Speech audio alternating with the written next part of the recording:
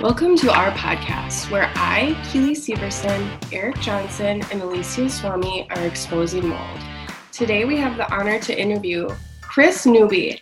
Chris Newby is an award-winning science writer and the senior producer of the Lyme disease documentary Under Our Skin, which premiered at the Tribeca Film Festival and was a 2010 Oscar semifinalist. Her book, Bitten, won 3 International Book Awards for journalism and narrative nonfiction. She has 2 degrees in engineering, a bachelor's degree from the University of Utah, and a master's degree from Stanford University. Previously, Newby worked for Stanford University, Apple, and other Silicon Valley companies. While vacationing on Martha's Vineyard, Chris was bitten by an unseen tick. That one bite changed her life forever, pulling her into the abyss of a devastating illness that took 10 doctors to diagnose and years to recover from. Newby had joined the ranks of the 500,000 Americans who are afflicted with Lyme disease each year. As a science writer, she was driven to understand why this disease is so misunderstood and its patients so mistreated. This quest led her to Willy Burgdorfer, the Lyme microbe's discoverer, who revealed that he had developed bug-borne bioweapons during the Cold War and believed that the Lyme epidemic was started by a military experiment gone wrong.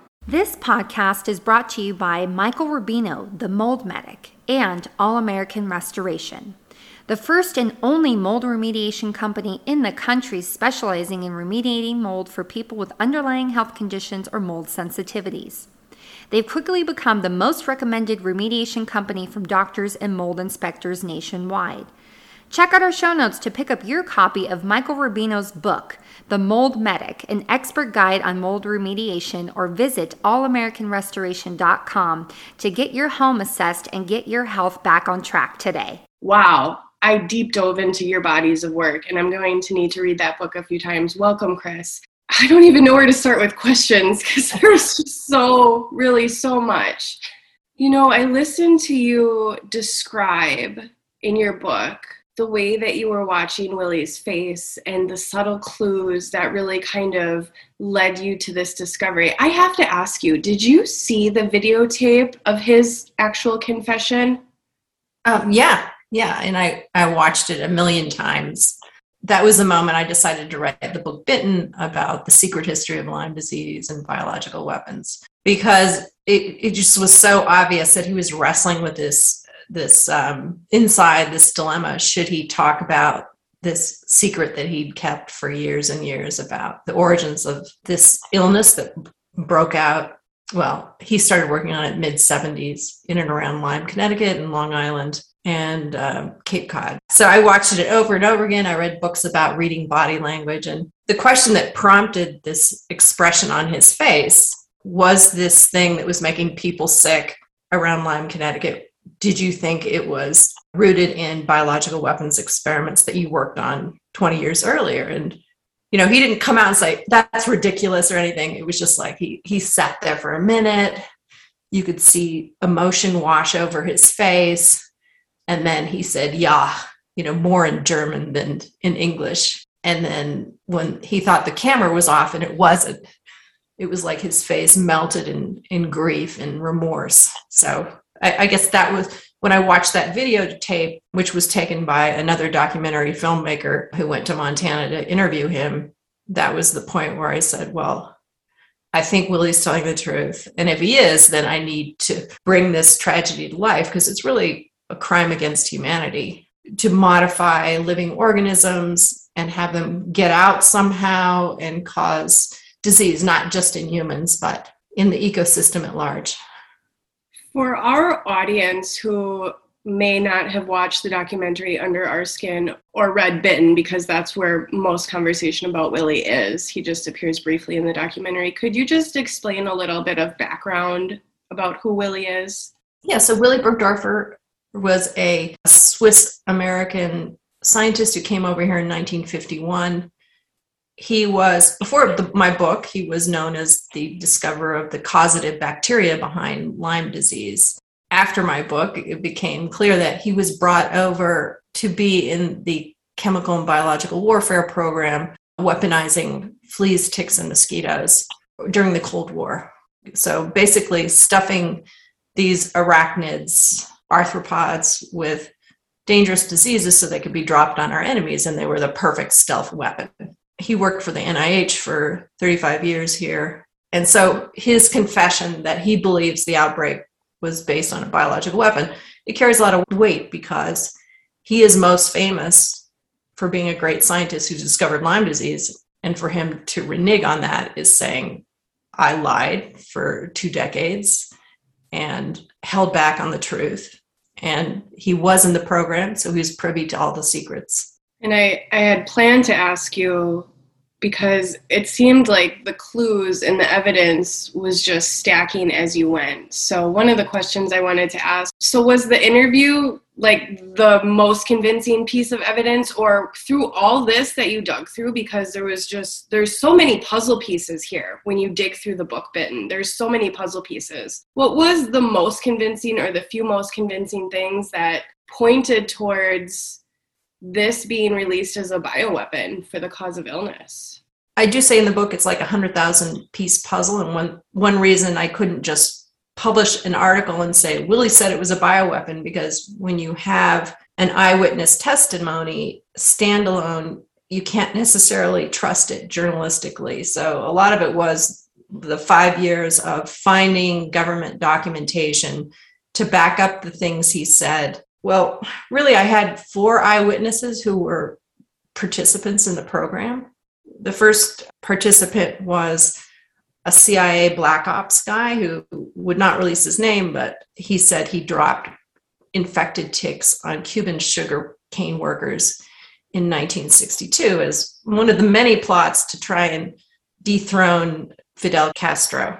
So that was an eyewitness testimony, and I wasn't going to put in the book till the JFK files were released and I saw confirmation of that pilot program that he participated in. So the most convincing things are 4 eyewitness testimonies on various aspects of the program, which were really, really secret and compartmentalized. And then adding to that the documentation that supported what they were saying. And then just putting the whole entomological warfare program in context. If you say, oh, we stuffed diseases and ticks, it sounds crazy, unless you know this was part of a bigger Pentagon strategy.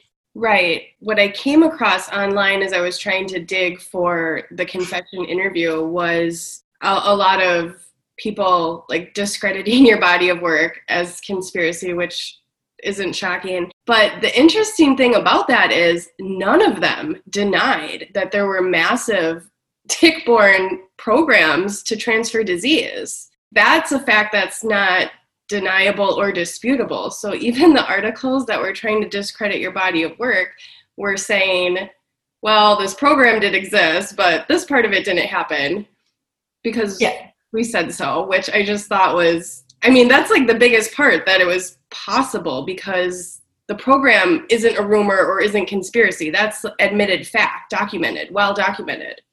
Right.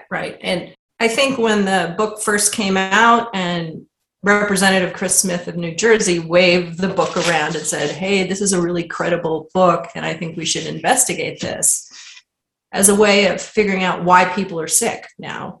For example, why are people sick in Incline Village and northern Wisconsin and Lyme, Connecticut, weird, freaky disease outbreaks that maybe are natural, maybe not.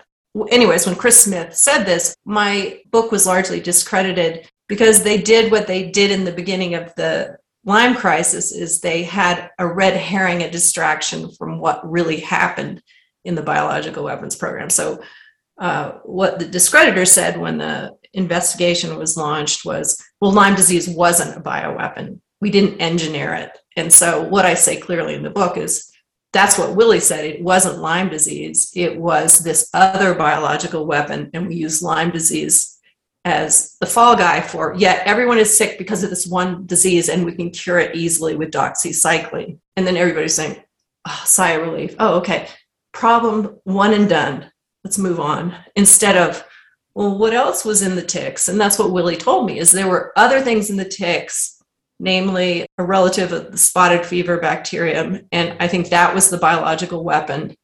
They were experimenting and messing with Rocky Mountain spotted fever. So that's what he thought it was. And I don't know if he knew the answer conclusively. Eric, you had some interesting things that you wanted to share with Chris. Yeah, I can tell you quite a bit about Incline Village, what happened back in 1985, because I'm basically Dr. Cheney's first mystery illness patient, and eventually went on to become a prototype for Holmes' 1988 chronic fatigue syndrome. So I got to see this entire debacle from the very start. And by a curious coincidence, I happened to be a biowarfare weapons specialist during the Cold War. So that was my background going into this mystery illness epidemic. And I noticed straight off that the mystery disease, as it spread across North Lake Tahoe, fit the parameters of a biological weapon. It was exactly what I was trained for. It was suppressing immune function on a broad scale all the way across North Lake Tahoe. And then people were lighting up with various secondary infections, which doctors would blame every time. And I don't know if you've read the book, Tick Bites and MS by Bonnie Bennett. Yeah, I read that. You've read that. So you know that Dr. Komaroff came out and investigated Incline Village and was presented with the evidence of a borreliosis outbreak at the very same time and place as the mystery illness, which Dr. Komaroff and the chronic fatigue syndrome researchers discounted because at the time they were testing using Western blot for Borrelia. And what we found was a relative Borrelia. It was Borrelia hermsii, which does not show up on PCR. And I've asked chronic fatigue syndrome and Lyme specialists since then, well, if you were testing for Burgdorferi during the Lake Tahoe outbreak, this wouldn't have shown up. You were testing for the wrong thing. And they agreed it would not show up on PCR. So this outbreak, the one that spawned the famous controversial syndrome, has never been investigated. And nobody's ever come back to take another look at any of these clues. Yeah, and I've talked to Dr. Jyotsna Shah of IGeneX, and she's just come out with really good Hermsii tests, relapsing fever. It's related to the Lyme Borrelia, but it's a relapsing fever, so it's fast-feeding soft ticks that spread it. But anyways, IGeneX is finding there's a lot more Hermsii and relapsing fever in Northern California than we'd ever imagined. But that's what was surprising about researching this book, is there was a lot of evidence hiding in plain sight. But, the scientists are a little afraid to ask questions about it or dig too deep because they're funded by the NIH, who originally funded this research along with the military or worked on it. And yeah, so no one was asking those questions. And it's a little bit like COVID. Everyone in the beginning was afraid to ask the questions. Yeah, as you've pointed out, we need a sociological investigation as much as a scientific one, because the behavior of researchers has been to ignore research, ignore evidence. Mm-hmm. Yeah, I think so. So I've been to symposiums of top MECFS researchers, and I've explained how the various viruses that they were finding, HHV6 alpha, EBV, cytomegalovirus, were all secondary to some underlying immune dysfunction. And I explained the circumstances of the outbreak, and they just drop it. They don't want to ask anything. They don't want to discuss anything. They turn and they walk away. Yeah, and it influences how major media covers the story because, major media is on this hamster wheel of 24-hour news cycles, and MECFS and Lyme disease and mold, they're complicated. It's confusing. You'll go on the internet and you'll just tear your hair out. I don't know who's right. And so I think it really has been a disservice for the patients on getting fair and accurate coverage of the issues. During the outbreak, we were aware of Borrelia burgdorferi, and that was a strong candidate for the illness at first until the test showed up negative. Mm-hmm. When Dr. David S. Bell in Lindenville, New York, was having a very similar outbreak at the same exact time in 1985, that was his main culprit. His wife was a Lyme specialist, in fact, made the first diagnosis of Lyme disease in Massachusetts. So the chronic fatigue researchers were very interested for a short time until some of the parameters, like the emerging viral infections that caught people's attentions, didn't quite match what they were looking for.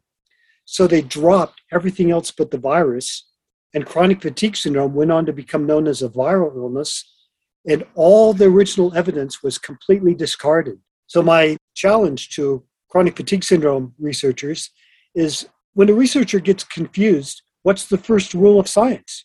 Go to the beginning. Go back to where the confusion started. Take a look at what happened, revisit the evidence, and this is what they adamantly refuse to do. So that's what we're doing here at Exposing Mold. We're trying to pressure them into doing what researchers are supposed to, go back to the beginning, start over, and try to work out some of these confusing things. Yeah, and that's what I tried to do with the book in Lyme disease too, is go back to the late 60s when we first noticed that people were getting ill. And then that's when I realized there were at least 3 really freaky new tick-borne diseases that people had just shoved aside. There was this crazy spotted fever that didn't show up on the regular tests for known bioweapons or regular rickettsias. There was Babesia, which is a malaria-like parasite that before that year had only been found in cattle. And then there's this Lyme arthritis, which ended up being called Lyme. And they were all novel and caused a lot of disease. But when they discovered Lyme, they just shoved the other ones away.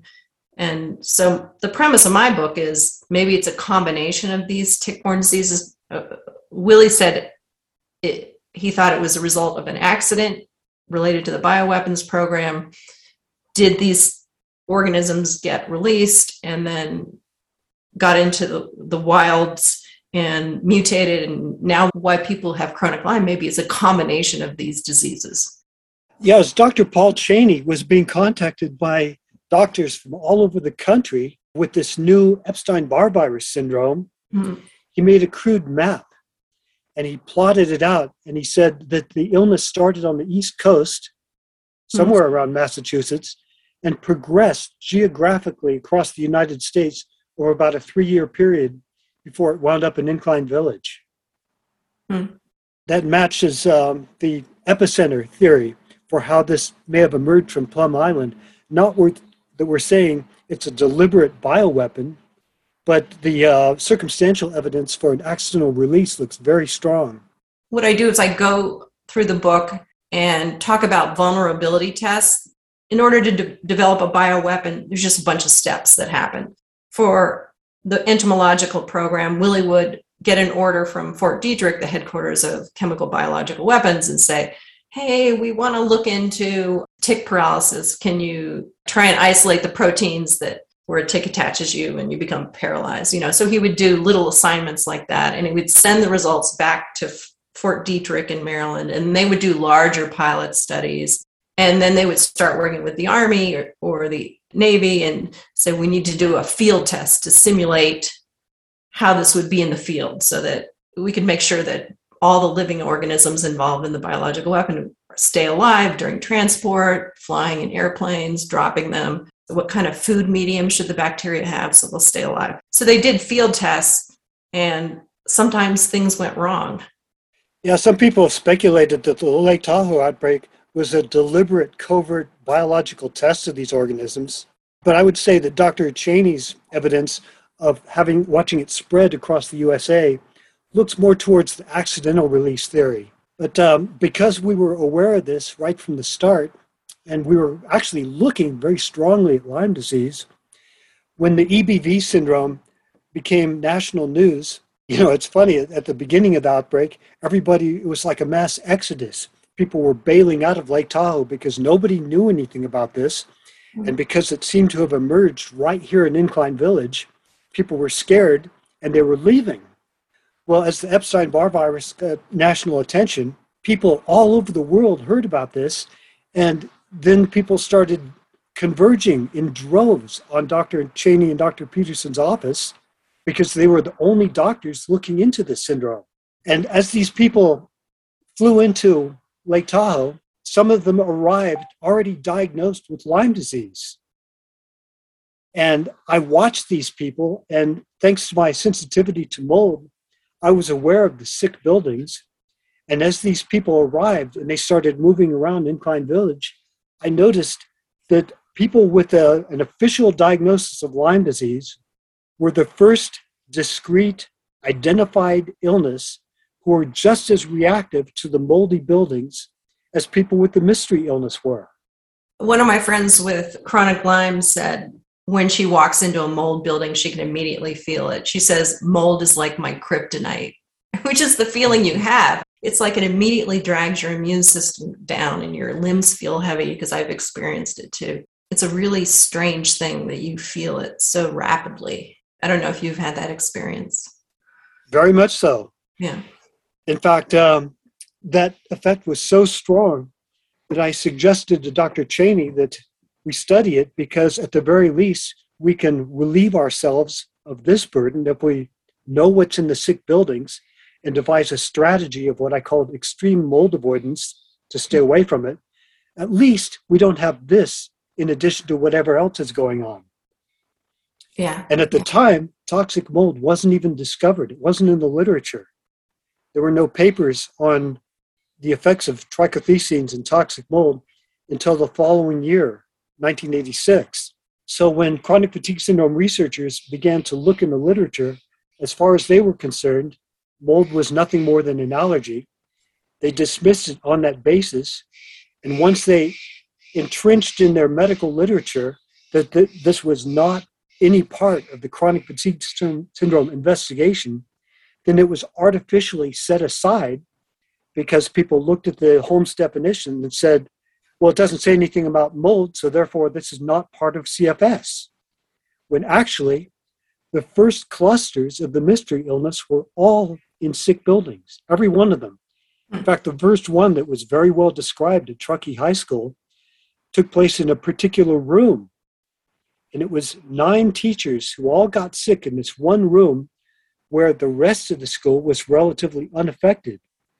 Dr. Gary Holmes looked at this room. The teachers asked him specifically to look into mold, look into the air filters for the causative agent of whatever was making the difference for this room. And he looked at them like they were crazy. Mm-hmm. So when he went back to Atlanta and wrote his chronic fatigue syndrome definition, he completely left that out. And from that point on, chronic fatigue syndrome researchers analyzed the definition and treated that as being what chronic fatigue syndrome is. And they never came back to look at the circumstance which started it. In the meantime, we looked into the sick buildings, the schools did. And as the knowledge base of toxic mold developed over the next couple of years, we identified a particular black mold, Stachybotrys chartarum, as the primary neurotoxic agent responsible for causing these symptoms in people with a chronic fatigue syndrome diagnosis. Yeah, and I think you're hitting on a point that makes these investigations really hard, especially as a citizen scientist. Established scientists in academic institutions, they're used to studying one thing at a time. It's very reductionist, it's Koch's postulate, isolate one thing and test it. And what we have is what I call a germ gangbang. I mean, it's a lot of factors, and it makes it really hard to prove what's causing what. And the thing I found out is during my research is that they were combining live organisms.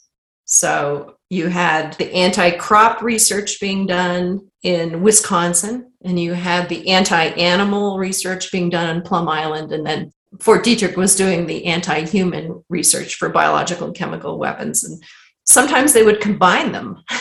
So, there were plans to do wheat rust, spray it and release it with the Russians. And I'm sure there was anti-human, anti-animal plans to go along with that. So once all those things get out in nature, they mix. So you can see how maybe they use mold toxins for things. I know one of the diabolical CIA plots to kill Fidel Castro was to spray a horrible, painful, disfiguring fungus on the inside of Fidel Castro's wetsuit, since he likes to scuba dive a lot. So it's possible that they combine things, but it's so secret, and a lot of those records were destroyed. So it's just a long and laborious thing. And that's what I found challenging about the book, is I couldn't absolutely prove everything absolutely, but at least I could build a story and show other accidents that happen. Yeah, accidents do happen a lot, especially when you have military involved. I was very clear about, this is what we absolutely know, and this is what we don't know, and this is where I think we need more research. Yeah, having a background in biological weapons from the U.S. Army, I can attest that anytime there's any interesting thing that can harm people, the military will try to turn it into a weapon. So, it's like a hobby with them. And they put a lot of work into that. Where did you work? I was in Germany. I was in northern Germany. My specialty was enhanced radiation weapons. So not bugs, even though I did get a little peripheral lesson in what bugs could do, because we were going to have to deal with that along with the radiation that was planning on being employed. But my specialty was a charged particle weapon. You've probably heard of it, the neutron bomb. So a very exotic and bizarre, nasty way of killing people. It spares the buildings, but kills the people. And I was amazed that during the Tahoe outbreak, when I saw a low-level immune dysfunction spreading across the entire North Lake Tahoe region, I thought this was somewhat akin to what I was trained for, and that all of a sudden people were complaining about every toxin, every virus, every bacterial infection, every fungus that you could possibly point at, with the only common denominator being that it was all happening in the same geographic region at the same time. And you talk about the difficulty. Researchers complain all the time that they've got nothing to start with and it's too complex for them to handle. Well, if you start with any cluster, and it doesn't matter which one, Yarrington, Lyndonville, Incline Village, if you start with the one clue and proceed from there, then it all kind of falls into a pattern and makes sense. Where they get into trouble is when they analyze all different clusters, and it's like throwing a whole bunch of different puzzles into the same box and then trying to solve each of them, rather than just keeping each puzzle separate. So they've worked themselves into a horrible mess, and they don't seem to have any way of getting out of it. During the 1985 period, when these clusters emerged, and Dr. Cheney was tracking them in various parts of Nevada, in Boston, in New York, and Los Angeles, because there was a huge EBV contingent in Los Angeles, up in Portland. There was also an outbreak in Silicon Valley, Sunnyvale, Mountain View, the Silicon Valley area, which you're from. And we actually called it at the time the Silicon Valley disease. Wow, what year was this? 1985. Same time as ours. And reports came up to us of the Silicon Valley disease. And I thought, that's fascinating with all those researchers down there. I'm sure they'll look into that, and I've never been able to find any record of it.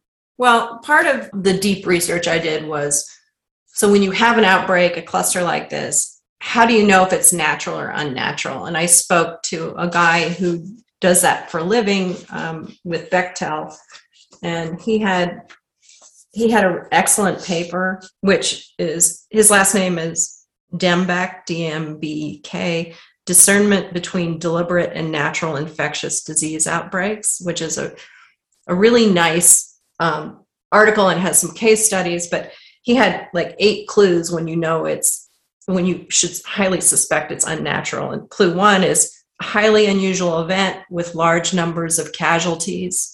Number 2, higher morbidity or mortality than is expected, sickness. Clue number 3, uncommon disease. Clue number 4, point source outbreak. And then clue number 5, multiple epidemics. I mean, those were the main 5 that certainly relate to the Incline Village outbreak and the Boston area. 3 freaky tick-borne diseases just show up, which you you can't say, oh, climate change would create 3 new diseases. It doesn't pass the sniff test, really. I don't know if you've read anything or have any knowledge of the neutron bomb. And the military hated that expression. They didn't like it. They call it enhanced radiation weapon system. Mm-hmm. So we used to call it that all the time just to piss them off. The point of the neutron bomb is a pretty devious, nasty thing. It wipes out an immune function. That's it. There's no blast damage. There's no fires. In fact, there's very little signs that a weapon was deployed at all. It's kind of like a large pop, and then a flash of alpha particles goes out, and it wipes the immune system clean of any immune programming. So you essentially expire of your own opportunistic latent infections that you're keeping repressed. And it was expected with no immune function that you would probably expire within a few hours, maybe a couple of days. So we could go in and take over the area, reoccupy it, even take the enemy's weapons, the Soviet tanks, as this is primarily what it was designed for. It's to stop a Soviet tank column. And we could simply take their tanks and turn them around and use them against the enemy. And one of the things that they trained as a sign of if this weapon had ever been deployed was that everybody over a certain area was going to basically die of the common cold, of Epstein-Barr virus, of the most ridiculous things, and that doctors were going to seize upon whatever infection they could identify and blame that and not look for the larger pattern of people getting sick in a specific area. And I was amazed at that. I go, you've got to be kidding me. You doctors won't question why somebody suddenly got Epstein-Barr virus and look deeper? And my trainers told me, no, doctors are very single-minded that way. They will fixate on whatever they have a test for, and they won't look any further. Lo and behold, the In-Kind Village outbreak happens, and a new test was unleashed at that particular time, the Epstein-Barr virus serology test, which could detect fluctuating levels of Epstein-Barr virus plus a suppressed Epstein-Barr virus nuclear antigen, which is what keeps EBV in restraint. And what Dr. Paul Cheney found was that people all the way across North Lake Tahoe, whether they had any signs of illness or not, were suffering from a depressed Epstein-Barr virus nuclear antigen. He showed this to Dr. Gary Holmes, who didn't know what to make of it. So he wrote this paper called the Tahoe Study, went back to Atlanta and presented this to the CDC, who convened a Holmes committee where they got all these researchers together, designed this new syndrome, the chronic fatigue syndrome, as if they were going to investigate this outbreak. From that point on, they only looked at the definition, their description of the symptoms, and never again came back to Lake Tahoe to analyze what had actually happened here. So thanks to my training, when I saw that everybody was suffering from reactivated Epstein-Barr virus, I looked around for other infections. And sure enough, saw reactivated cytomegalovirus, the newly discovered virus, the H836, fungal infections, bacteria, all these strange things happening.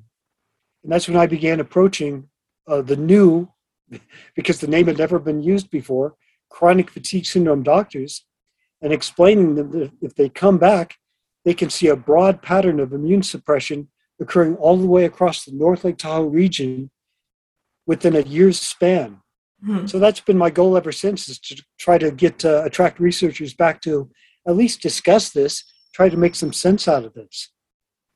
Yeah, and I tried to look for open air tests from airplanes. And I actually did look at the Incline Village area thing. There's an excellent book, The Plutonium Files, which I think won a Pulitzer, but that was about America's large area coverage program, and they did a bunch of simulation tests where they spread cesium from planes over large cities. I mean, they would pick cities that were equivalent to Russian cities. So St. Louis was one of them, because that was a lot like Moscow. And so they would take planes, they would spread this cesium, and they said, the scientists said, yeah, that's harmless. later we find out a lot of people under the planes died of cancers, of course, because it's radioactive. If anybody can get to these records of open air vulnerability tests, feasibility tests, it might shed some light on that. The documents are hard to get, but I tried to get some related to, the tick-borne disease issues. Have you seen Don Scott's book, The Extremely Unfortunate Skull Valley Incident? I haven't read that book, but I've read extensively about Skull Valley. Based on what I read in Don Scott's book about the testing of these mycoplasma in various organisms, when I combine that with Dr. Cheney's research and his test results, and the way the spread seems to be geographic across the United States, I tend to believe that this was not any kind of deliberate release of a biological agent, that something that they were playing with was a little more pathogenic than they anticipated, and it turned out to be contagious where they hadn't counted on that either. Yeah, that would be logical.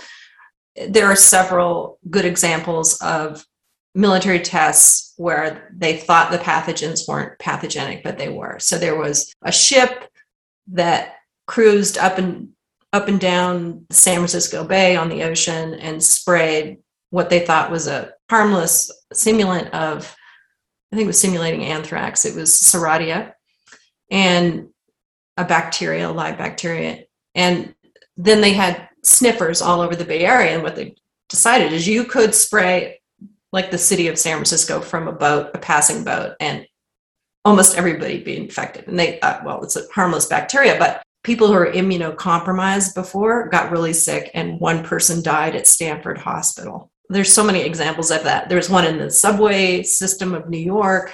And then the Skull Valley, for people who aren't familiar with that, Dugway Proving Grounds in the middle of Utah was where they test a lot of dangerous pathogens, and they were working on VX nerve gas, spraying it from planes, and they were doing a demonstration for a high-ranking military guy who was in town, and they changed their direction, and then there was a leak in the spraying mechanism. They were spraying it on animals, so you could see how effective it was at killing. And what happened is, because of the change of winds, the gases went over to the next valley, which had a lot of mostly Basque farmers, cattle farmers and sheep farmers, and it killed all the sheep. And well, it's more complicated than that, but that was really the incident that motivated outrage in the world and motivated the U.S. to cancel their biological warfare program. What's amazing about the Unfortunate Skull Valley Incident book is that it describes my high school, Ground Zero for Chronic Fatigue Syndrome, in great detail and mentions it as a possible covert test of these organisms, mycoplasma in particular. And I expected, wow, that means that a lot of people are going to be interested. They're going to ask questions. And to this day, no researcher has ever come back to Truckee High School to find out what happened. And I go, we're still here, the survivors.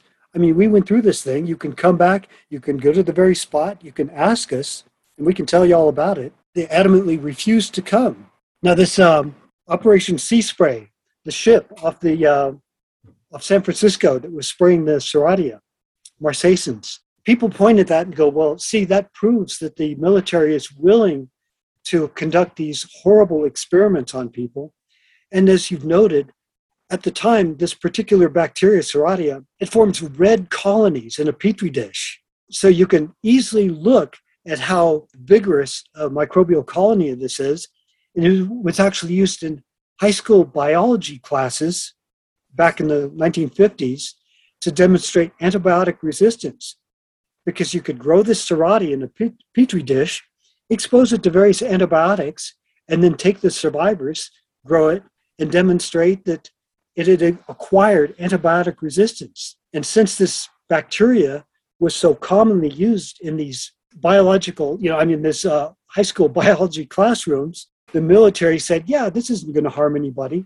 And as you say, as a result of this experiment, it was affecting immune-compromised people, and some people died from it, and that was all hushed up.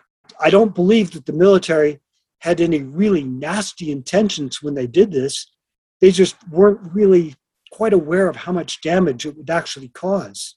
I agree. And most of these experiments were done 50 years ago. And by law, you should declassify these documents after like 35, 37 years. It's not like people are going to use this data attack us. There's so many better weapons now. So I just think it would do a lot of good to declassify this whole class of documents so that scientists could get to the bottom of why these outbreaks happened. We're just fishing in the dark right now. Know what was released when, did they develop any protective research, vaccines, treatments for the soldiers, because they would never deploy a weapon unless they could protect their own. And it'd be great if that was all declassified.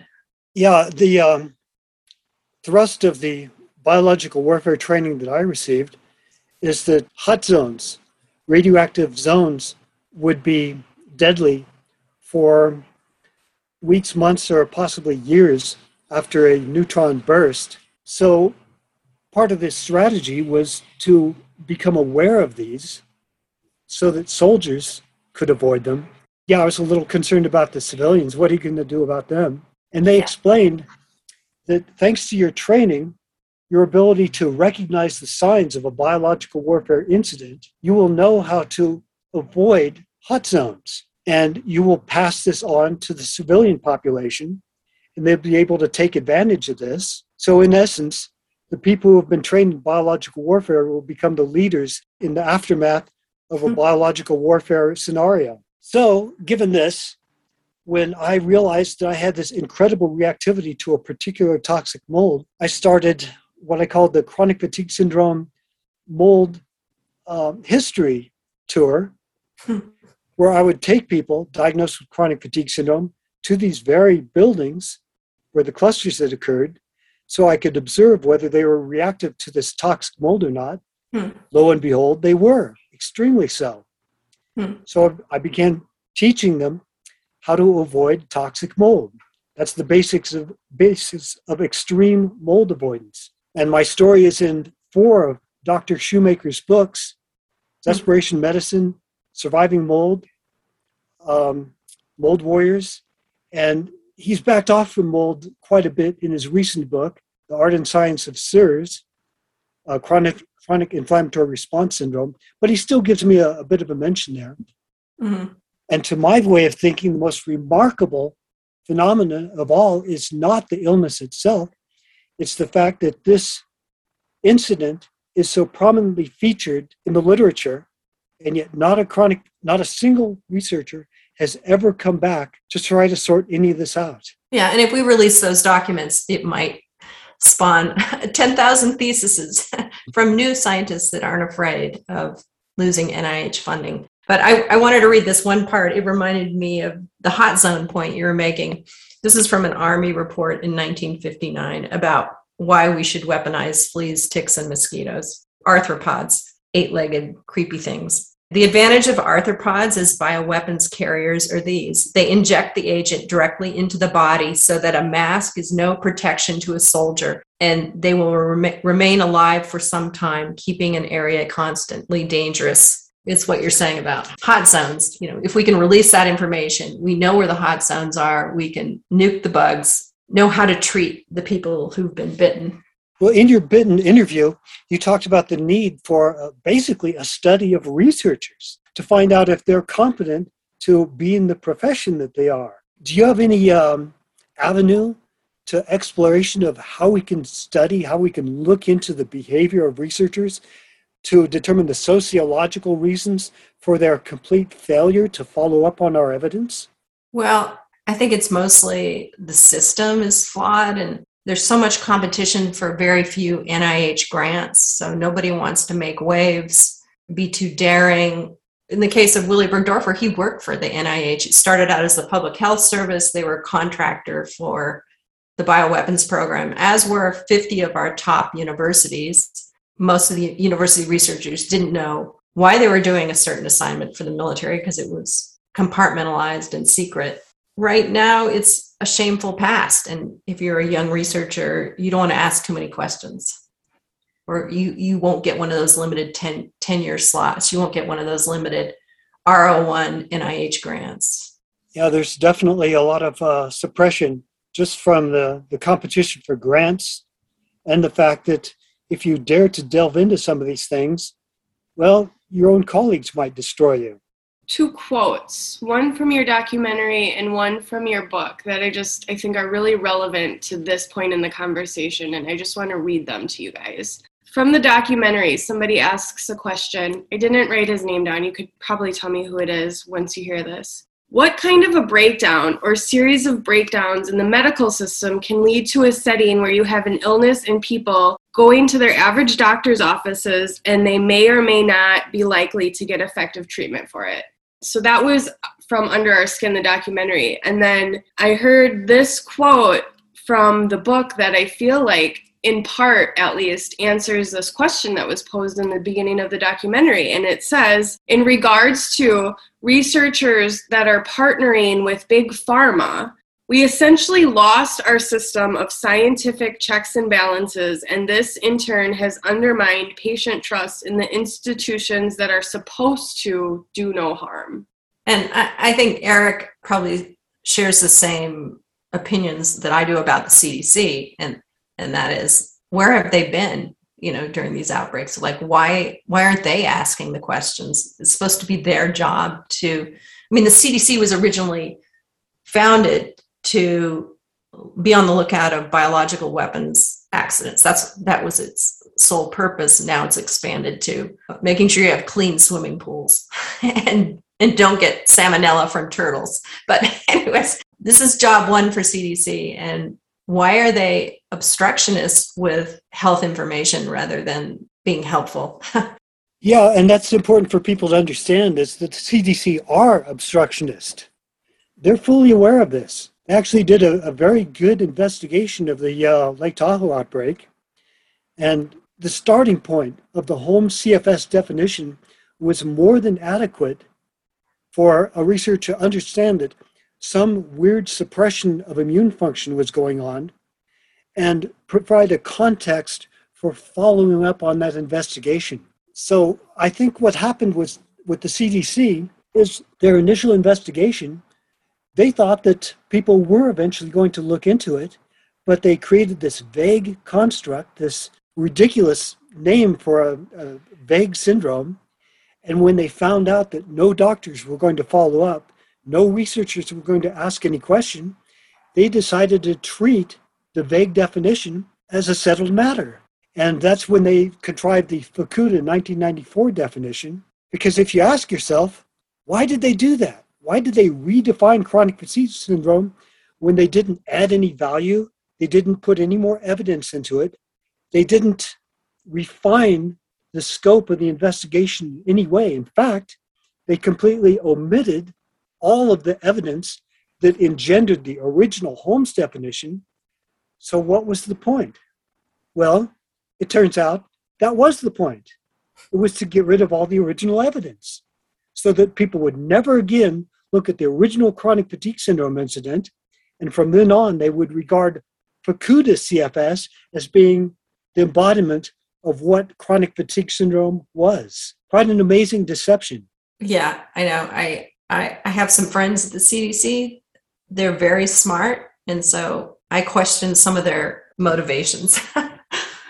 Yeah, going further into that, I'm just really curious if you are comfortable to answer this. Kind of hearing Eric's story, knowing what you know through your extensive research into Lyme, how do you think, or how do you feel the CDC, the NIH, like how they're dealing with the current state of affairs in the country with COVID? Well, I just think it's been a massive botch. I think with the Lyme people, we had already lost faith in the CDC. It wasn't as obvious to people on the outside because Lyme disease, like CFS, is an invisible disease. Our children aren't born with tiny heads. We don't have lesions all over us. It's an invisible disease. And it's slow. You don't die of Lyme disease. Usually you die like complications of it. So when the COVID vaccine came, I think all the weaknesses, it's like a dam that had a lot of hidden cracks. So with COVID happened, like all the cracks were completely obvious with the CDC. So I think the good part of that is maybe they'll fix the things that are broken. And that'll help Lyme patients and CFS patients too. But no wonder they're having trouble. I mean, masks or no masks, aerosol or not, vaccine or not, so they've lost complete faith. And I hope they get someone competent in there to try and restore faith, because it's so much easier to lose confidence than get it back. So it'll be 10 times more work to get the American people to trust them. Exactly. Yeah, I propose to CDC officials, because every once in a while they make a token appearance in Incline Village. I mean, they have to go through the motions of acting like they really want to solve it, when they really don't, of course. So they show up in Incline Village, and I ambush them. And I actually get to have some very good discussions with them. And I offer them the chance to come back and clear this up. I go, look, so much time has passed. I mean, you can't really hold people accountable in the way that we could many years ago.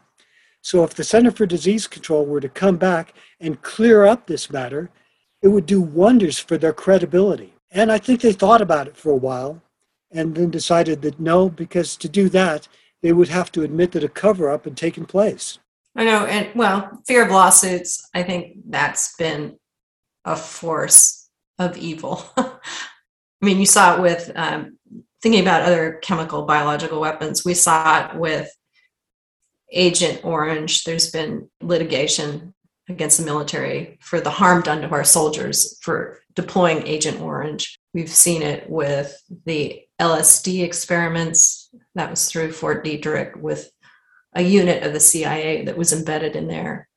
So the fear of lawsuits with ME/CFS and Lyme disease related things would be great. Well, my point in starting the chronic fatigue syndrome, because I was asked by Dr. Paul Cheney to assist in providing the evidence that would force the Center for Disease Control into admitting that there was something going on here.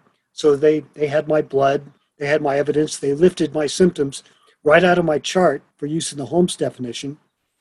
And it was compelling, and they did proceed to act like they wanted to solve this at some point. But my primary focus was what on earth is going on in these sick buildings?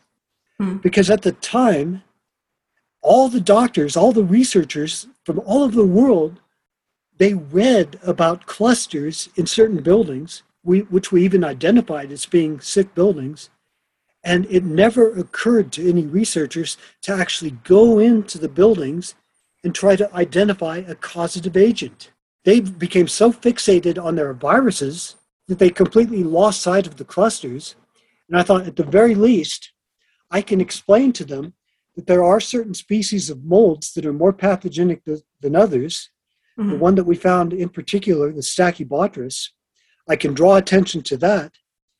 And then people can at least understand a portion of what's going on here and take control of their illness to the extent that these particular neurotoxic molds are affecting them, get out of houses or places of employment where they're being affected by toxic black mold. And at least I can help to that extent. And to my amazement, I got zero cooperation from the chronic fatigue syndrome world, and some cooperation, just a little bit, from the mold world, until they found out that my story was getting some traction, and they decided I was getting too big for my britches or something, because they decided to completely drop that. And now all investigation into the connection between chronic fatigue syndrome and the toxic black mold has been dropped by all parties concerned.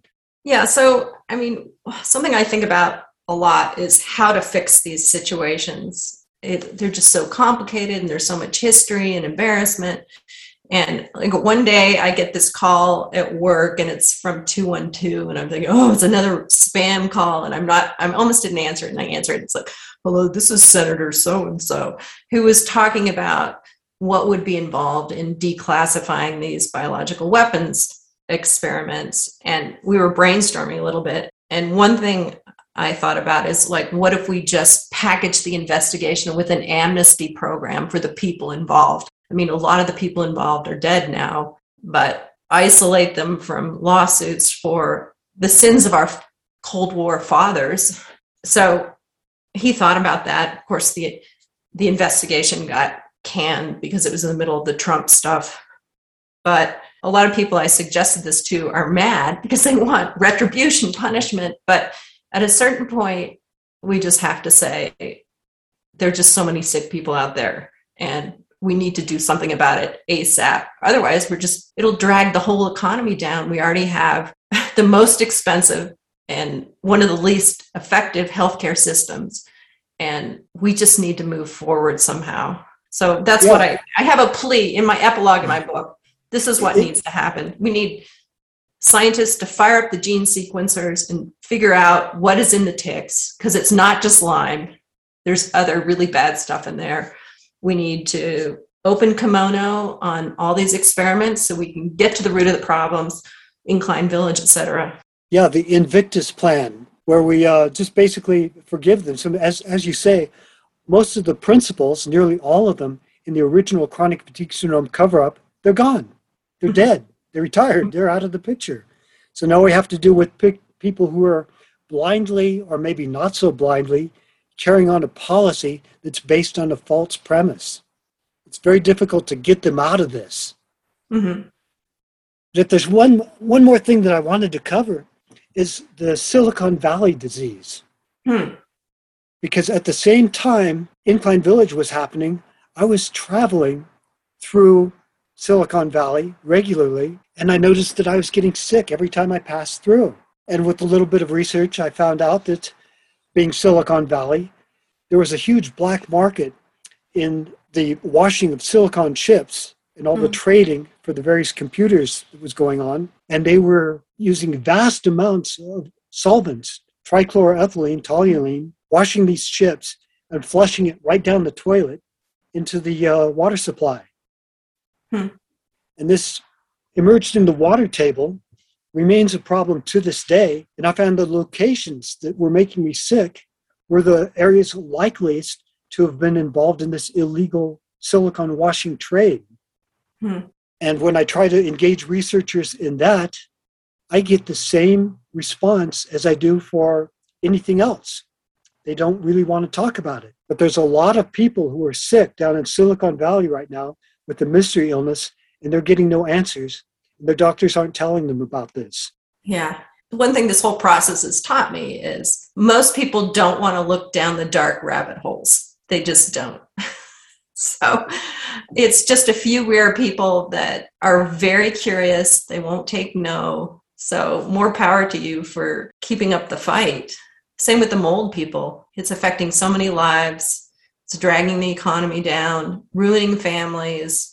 So when are the people going to rise up and say is enough is enough? And can we use some creative thinking to get around these obstacles? Yeah, we might even make the point that if doctors are such obstructionists toward resolving some of these illnesses, we could even say that they're a threat to national security. Yeah, definitely. I know Keely touched on this a little bit earlier, but, Eric, fighting the good fight for 35 years, he has gotten so many people upset, and people have been trying to squash him out of the picture and trying to dump what is known. And I'm just curious, what was your feeling when you decided to release this book, and what was the response that you were getting from everyone, institutions, doctors, researchers, patients? That was super interesting. All the Lyme patients applauded it. So I had my fan base. It was initially greeted as craziness, and I was doing it for the big bucks. Not that nonfiction books earn money, but it was pretty revelatory. I go to this investigative reporters conference, and they suggest when you publish a controversial book, do a FOIA on the response in the government agency to your book. So I did that to the CDC and the NIH. And NIH was fast. CDC, as usual, never responds to me anymore. It just put it in a dark drawer.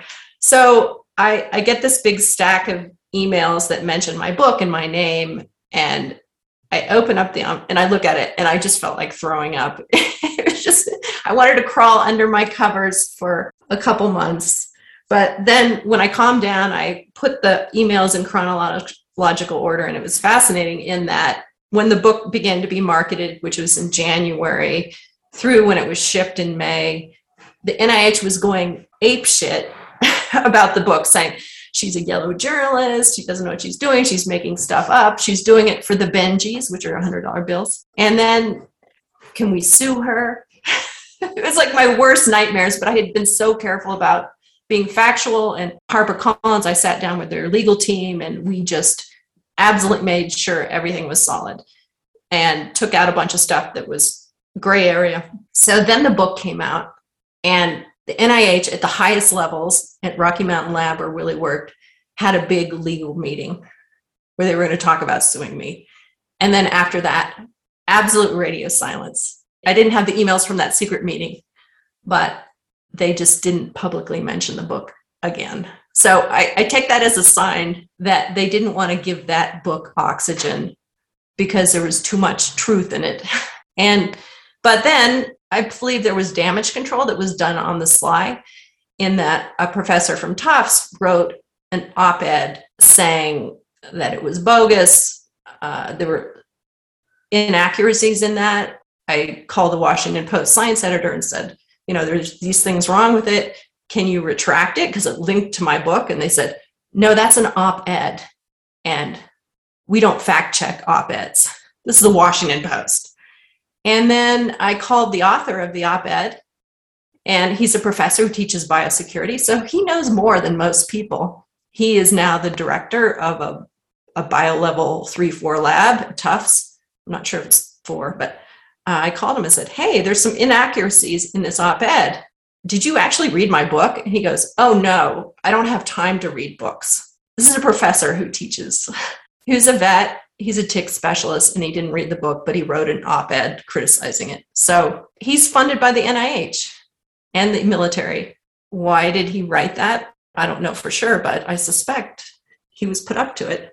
Well, thank you for being extremely brave. I think if everyone acted the way you've been in this situation with Lyme, we'd be in a very different world right now. I think a lot of people are scared. A lot of people are driven by fear, and they're driven by money and power, and they would rather put that on a pedestal than the truth. And I think, like us, me, Keely, Eric, we've all been mold injured. And like you've been Lyme injured yourself.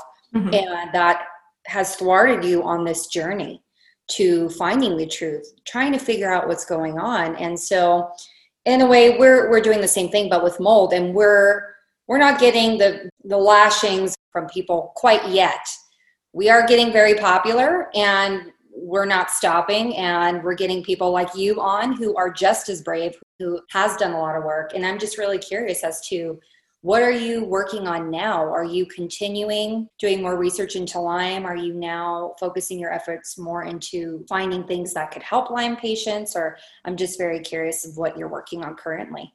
Yeah, so of the chronically ill, we have to make a living somehow when our health isn't 100%.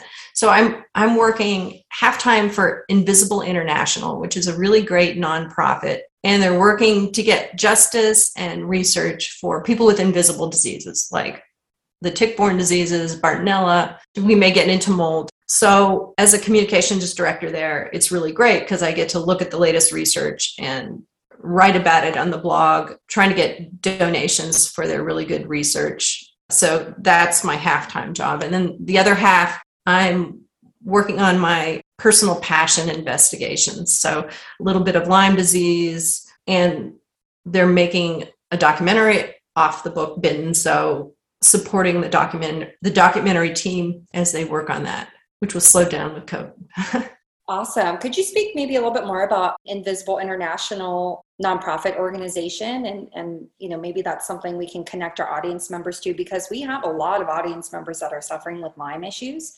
Mm-hmm. That are stuck in the wind. The end-all be-all treatment is doxycycline, but it doesn't work for everyone. And I don't know if this is true, but I'm very active on Lyme groups, and I just look at what people talk about. And It seems like a lot of the Lyme doctors, their medical licenses are being plucked away from them Lyme doctors that are actually successful in treating people. So where can people find resources to get better and maybe some more guidance and help? Is it through your nonprofit that you're working with? Yeah, so Invisible International, they have their first program was getting continuing education courses from the best clinicians in the field and the best researchers in the field. And so they're medical education courses that are accredited. So if you're a doctor, you can listen to them and get credit for continuing education. Patients can watch them for free also. You just have to register.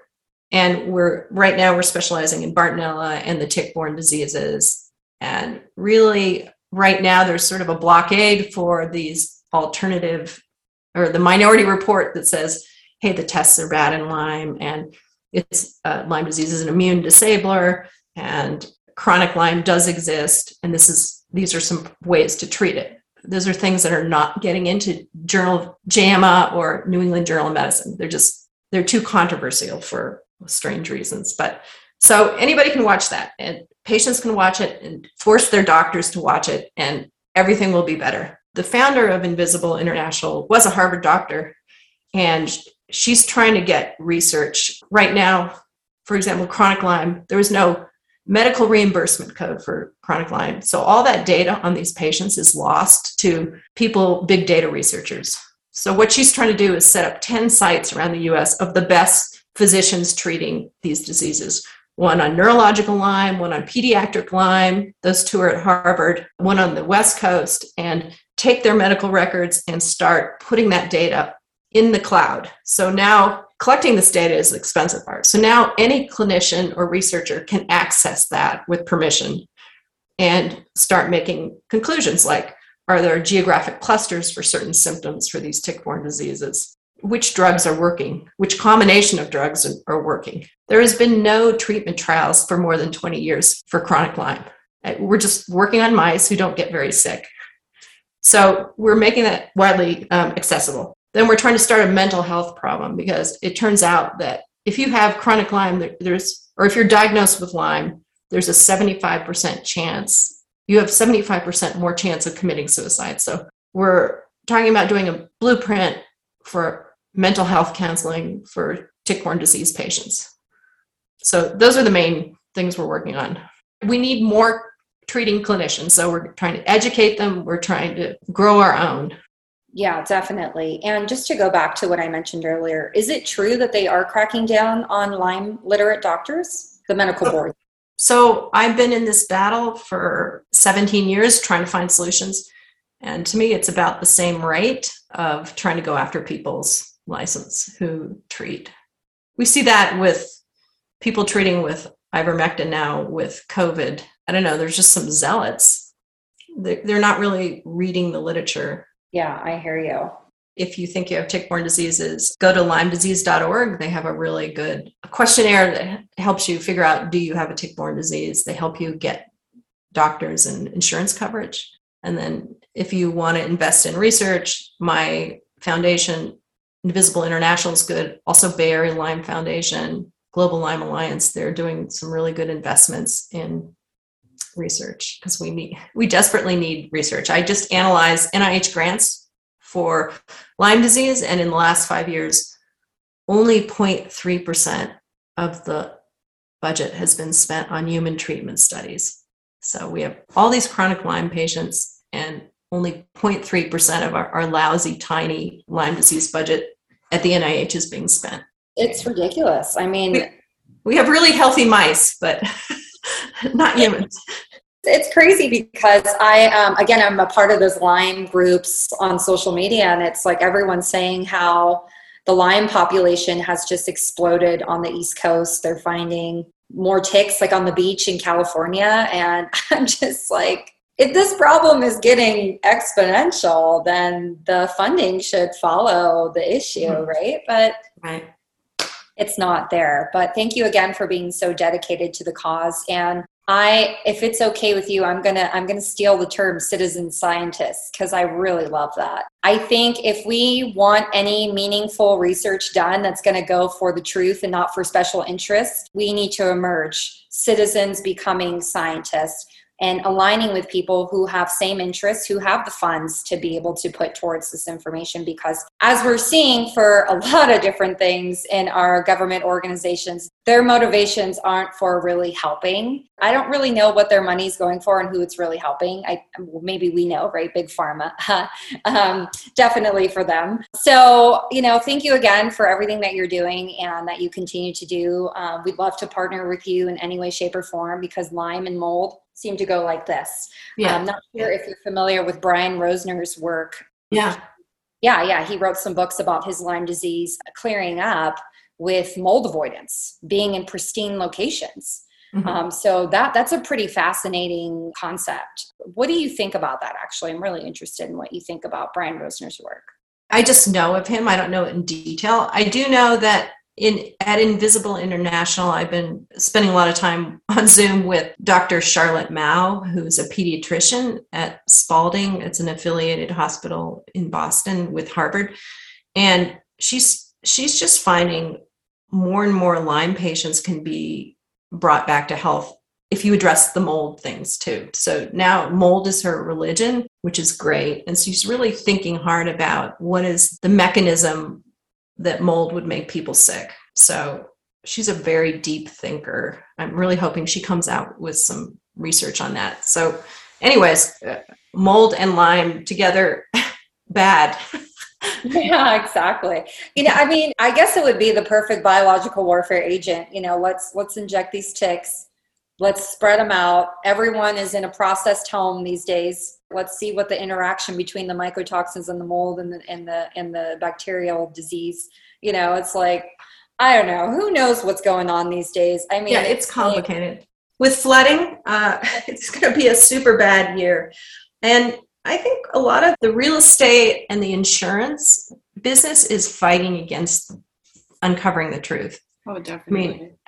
If in California, if you get a mold test, then you have to reveal it. If there's any mold, then forget about selling your house. Insurance companies don't want to pay for the treatment. I'm sure you guys know that, but we learned some really interesting things from Eric when we explored some of the original data from chronic fatigue syndrome that pointed to almost a type of chemically induced AIDS that may or may not be from the trichothecenes that Stachybotrys produces, those mycotoxins. Mm-hmm. And so I've definitely pondered over the question extensively. Is this weakening our immune system so that the other pathogens that we've been exposed to are now the puppet masters of our body? And is that the connection between Lyme and mold? We would be grateful and honored to have an introduction to the pediatrician that you referenced and maybe have a conversation with her or do a podcast with her. This is, I think, the missing link for a lot of Lyme patients that are chronically sick.